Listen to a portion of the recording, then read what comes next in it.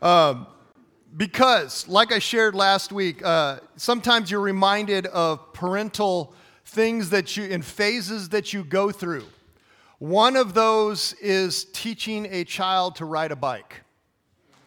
And we talked last week about how important it is to teach that child you've got to keep pedaling. You've got to keep in motion, that there's balance and physics involved among everything else. But one of the things as I was thinking about this passage and that whole analogy, and like I said, they all break down at one point or another. But one of the things I didn't do as a dad is say, this is going to hurt. We're going to teach you to ride a bike because this is going to hurt. You're going to fall. You're going to get scrapes. You're going to get, bumps and bruises and all that.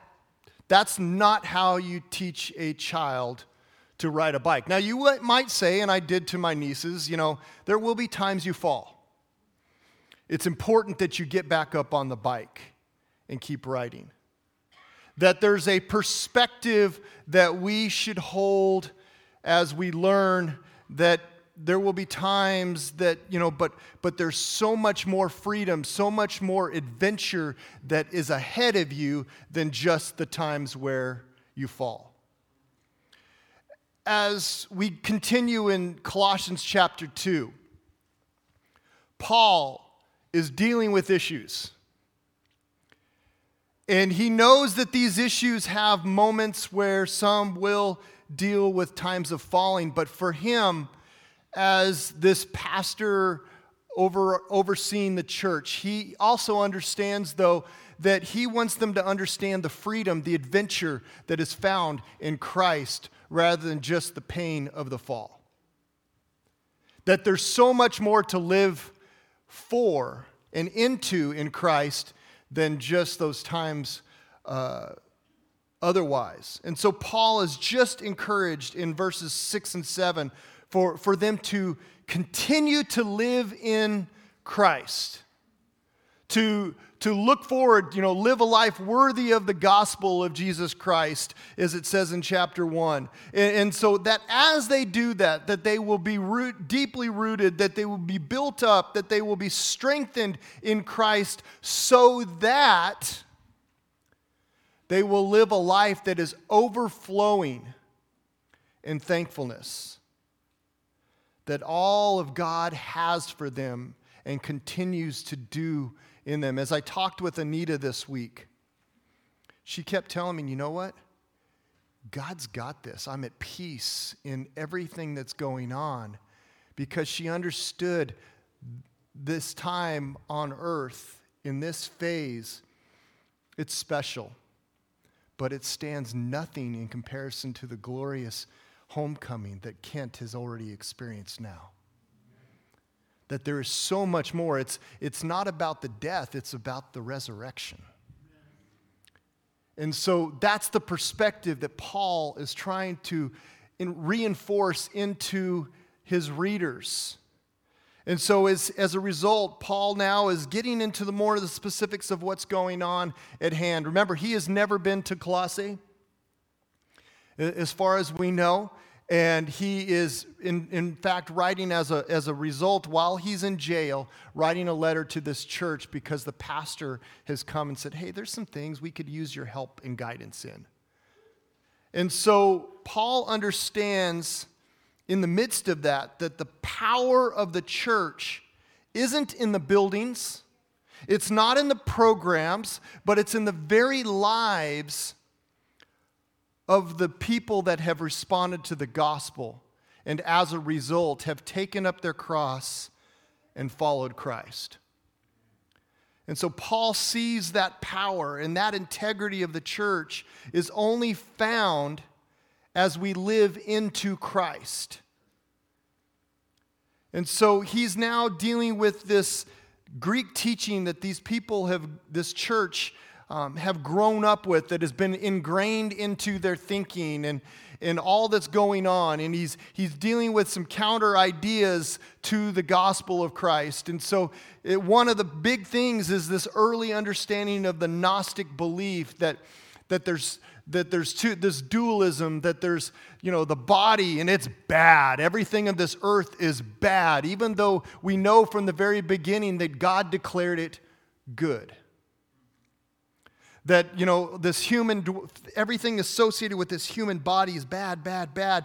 And so, but the Spirit is good. And so they keep talking and they try to add, because the body is bad, you have to add all these other things, and you have to persecute the body, and you have to do all of this. And Paul is kind of trying to counter against that. And at the same time, you have this Jewish element that is within the church throughout, obviously. But they're trying to sway these Gentiles into a Jewish understanding of how to do all these different things. And so you have to add, and you have to all these laws and this formal regulations of the body and all these different things.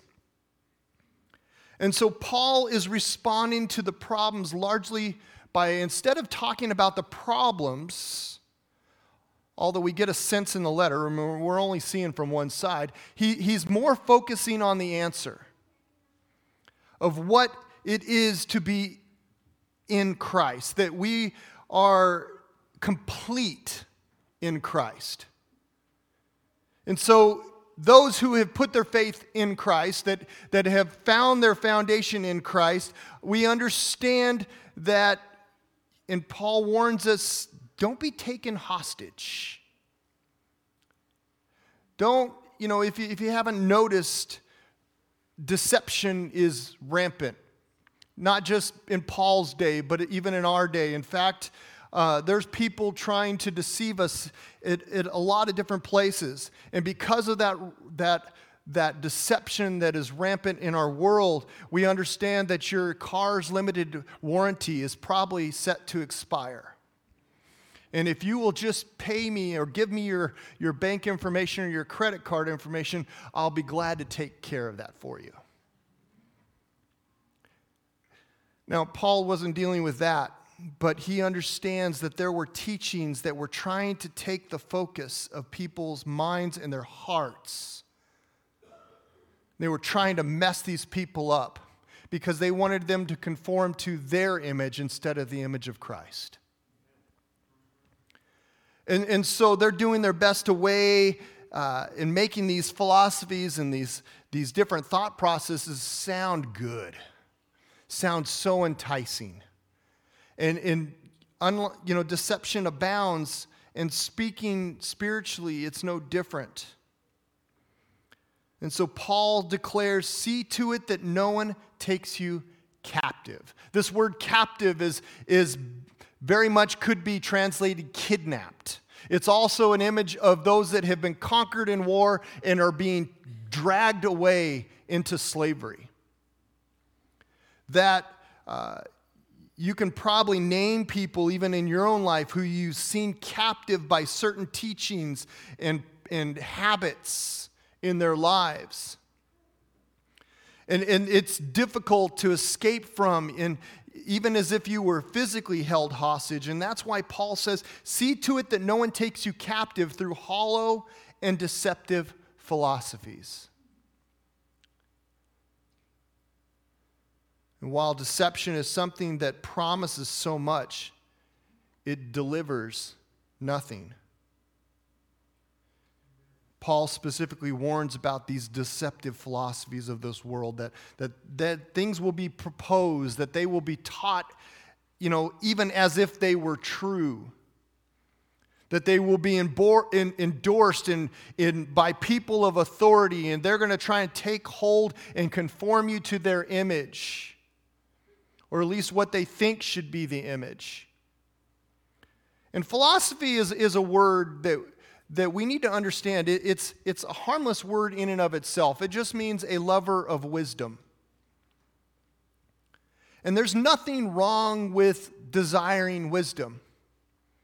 The difference, though, is it becomes a problem when we try to answer the questions outside of the Word of God. That we try to answer these questions outside the revelation of who Christ is and what he has done. And because philosophy alone is just man's wisdom or experience that is often manipulated and deceptive. 1 Corinthians 1 contrasts the wisdom of God and the wisdom of this world. That, simply put, God's wisdom is found in a person, the physical being of Jesus Christ. More specifically, what God did through the death and resurrection of his Son, that the Greeks didn't understand it. They thought it foolishness, stupidity, nonsense. It was laughable to think that anything that had a physical reality could be of any value. But we have to remember, Corinth, like Colossae, is a Greek city. They're filled with Greek philosophy and the pride of their teachers. And so the word of Jesus and his crucifixion was like foolishness in their ears. It didn't make sense. It didn't compute. But the hope that we have isn't found in our human ability to fully grasp and understand everything. Our hope is only understood in what God has done for us on our behalf. 1 Corinthians 1, verse 30 and 31 says, "It is because of him that you are in Christ Jesus, who has become for us wisdom from God. That is our righteousness, holiness, and redemption. Therefore, just as it is written, let him who boasts, boast in the Lord." Christ is our wisdom. He is our boast. God's wisdom is fully embodied in a person, the person of Jesus Christ. He is the antidote, the solution to empty human philosophy. And so verse 9 starts with one of the clearest statements of who Jesus is. Paul constantly wants us to look to Christ. Stop getting lost in all this other stuff and keep your focus in where it's supposed to be. Because whenever you come up against any argument, look to Christ. If you want to know how you're supposed to live, look to Christ. If you want to know what your attitude, your presumption should be, look to Christ. He doesn't want us to forget that the complete fullness of God was fully existent in a fully human man. And that man, Paul says, in him you have been made complete. Lack nothing. When Jesus performed miracles in his time on earth, he healed people completely. It wasn't a partial healing or even a gradual healing. When it was done, it was complete, it was final. The deaf would hear, the blind would see, the lame would walk. And as wonderful as that was and is, his greatest work is a full, complete healing of salvation for all mankind. Like his physical healings, it's complete, it's entire, and it's final. It's perfect. When we are in Christ, salvation is complete. Nothing needs to be added. The working out of it in your life will take a lifetime, but it's in response to what God has already done, not trying to add more to it.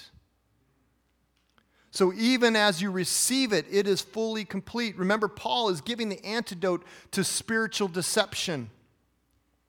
He's saying, why would you look to anything else for any kind of answer? There is nothing else needed outside of the reality of what Jesus has accomplished for us. Nothing needs to be added, and so Jesus instructs us, remain in me. Be connected to the vine. The point is that in Christ, God has provided a complete salvation. You are complete in Christ when you rest in him. So then in verse 11 and 12, Paul continues.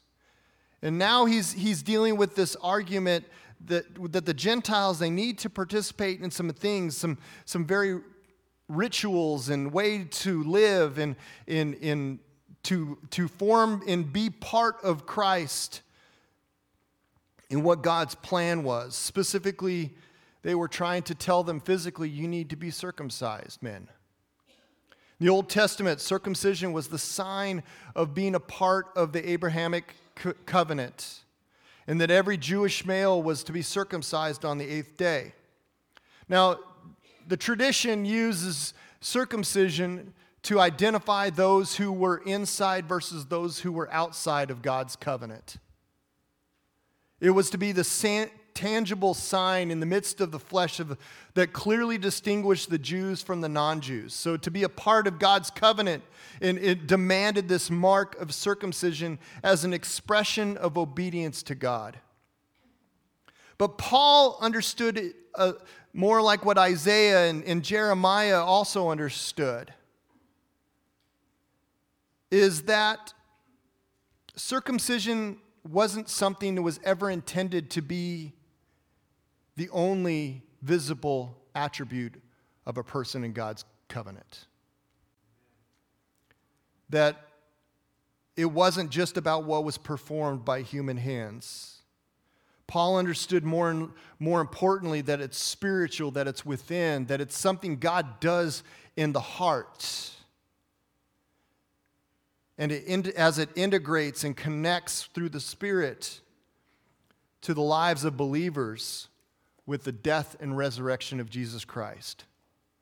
You see, all believers have full and complete identification with Jesus Christ in his death and his resurrection. We live into that promise, that hope, that security of understanding that as long as we live in him, he's taking care of what we need.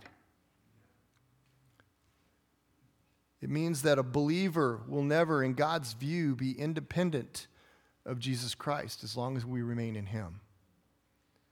That in terms of our position before God, we're perfectly righteous and completely whole as long as we remain in Christ. Because Jesus' own righteousness is ours.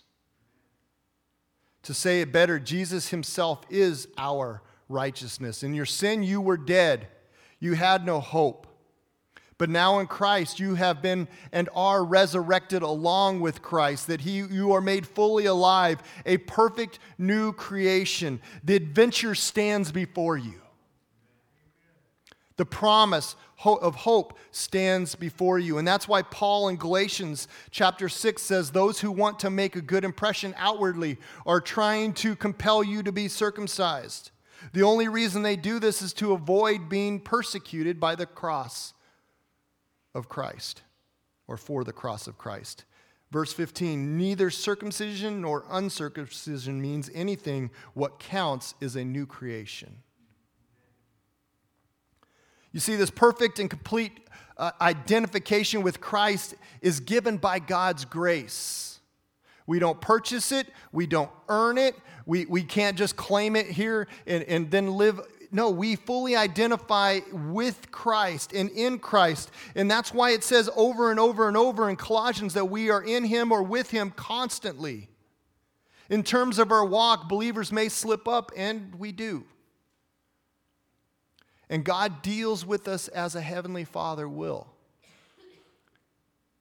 But as long as we remain in Christ, as long as we submit our lives continually to Christ, as we deny ourselves daily, and we pick up our cross and follow Christ, we are full participants in the hope and eternal inheritance that comes with the resurrection. Verses 13 through 15 is amazing in that it talks about complete forgiveness. You see, we can focus on either falling or we can focus on the living. We can focus on the falling and the pain, or we can focus on the hope and the eternal gift that God has given us. Paul describes our state before coming to Christ as dead in our sins. or in the uncircumcision of your sinful nature. But now, you were this, but now you are alive in Christ. You are fully forgiven. In Christ, we are offered complete forgiveness. He took on, He paid for, He forgave all our sins. In verse 14, Paul writes about this written code as it's translated in the NIV. It's really literally the word means handwritten. And we talked about this in Philippians as well. It's this understanding of debt.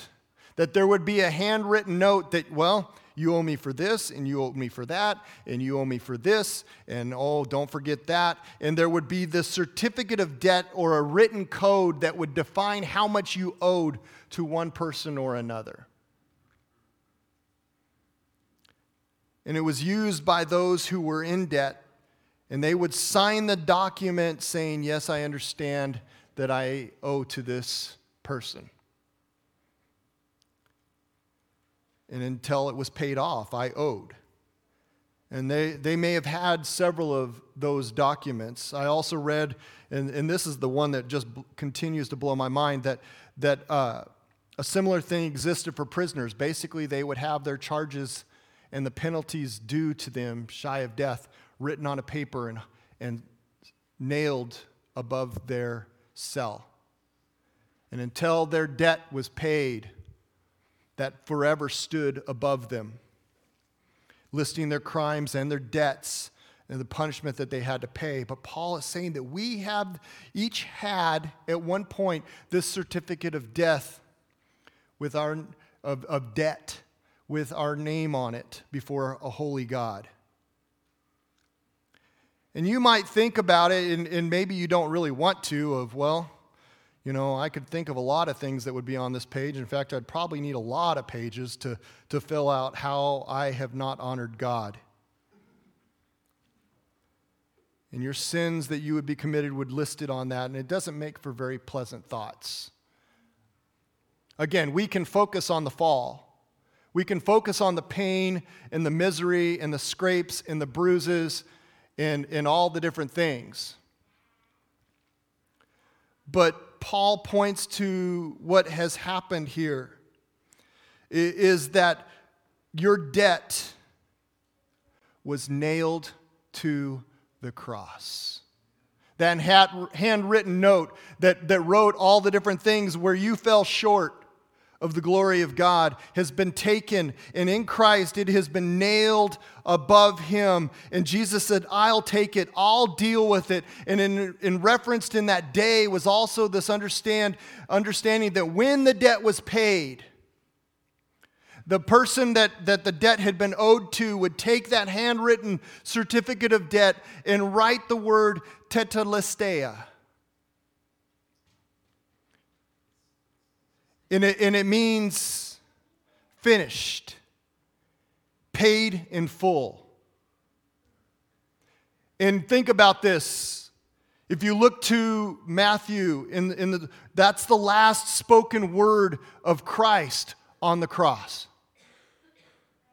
It is finished. It has been paid in full. Victory has been complete on your behalf, on my behalf. I don't have to add anything to it. I don't have to go and put myself on the cross because Christ has bared the penalty for you and me. All I have to do is live into it. Not fearful of what once was, but instead in hope and full assurance of what is to come. It's a difference in perspective that leads to a lot of adventure, and in Christ you are free, free indeed. Paul's declaring that holy living can occur in a world that remains hostile to God's grace because the overwhelming grace of God confronts everything that has conquered put in front of us. The power of sin, death, and the law is no more because Christ has fully conquered it. Don't miss this. The focus here isn't on the place of sin in believers, even though that's a reality in the world that we live in. Paul's focus is on the grace that has come through the person and work of Jesus Christ. So we don't get caught up in once was.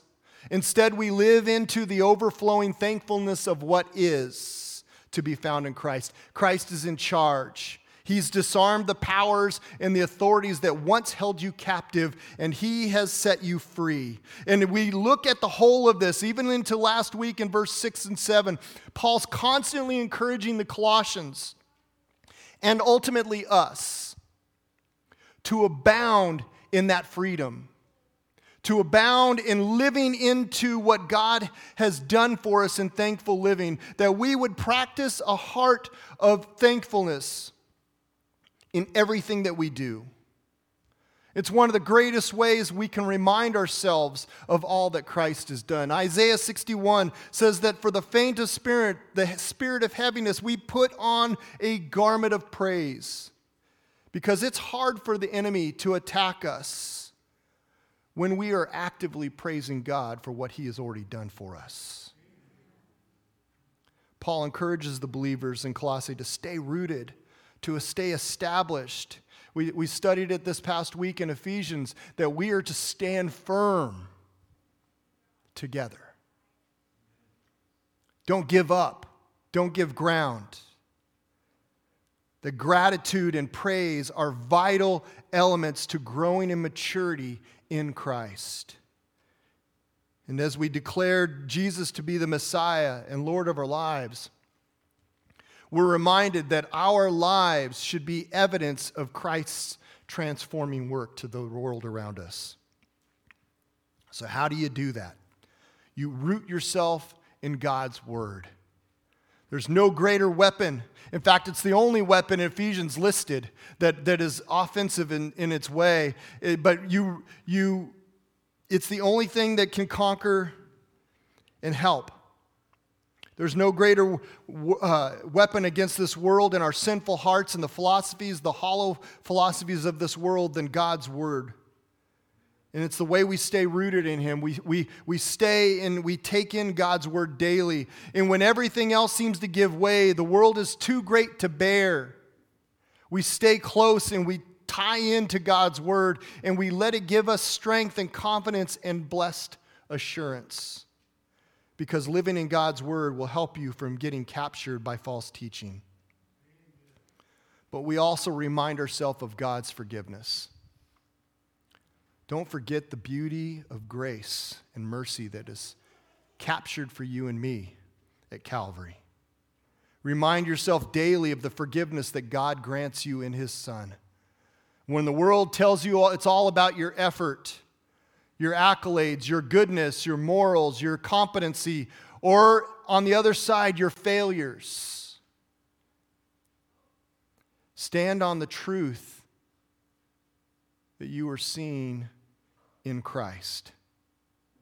Remind yourself that it's not about you, it's about Him. It's not about what you've done, good or bad. It's about what Christ has accomplished in and for you. And then respond in thanksgiving. In all things, respond with thanksgiving. Give thanks. In every circumstance, give thanks.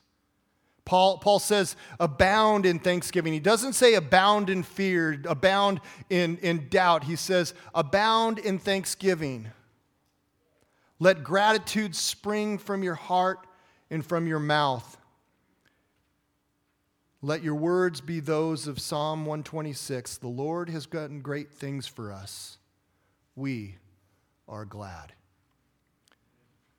Graduates,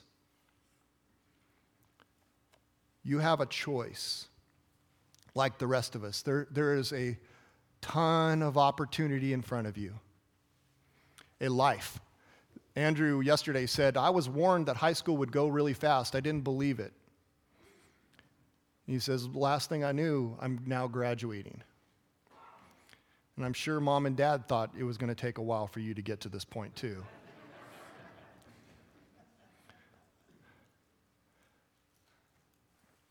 This world is going to come at you in lots of ways.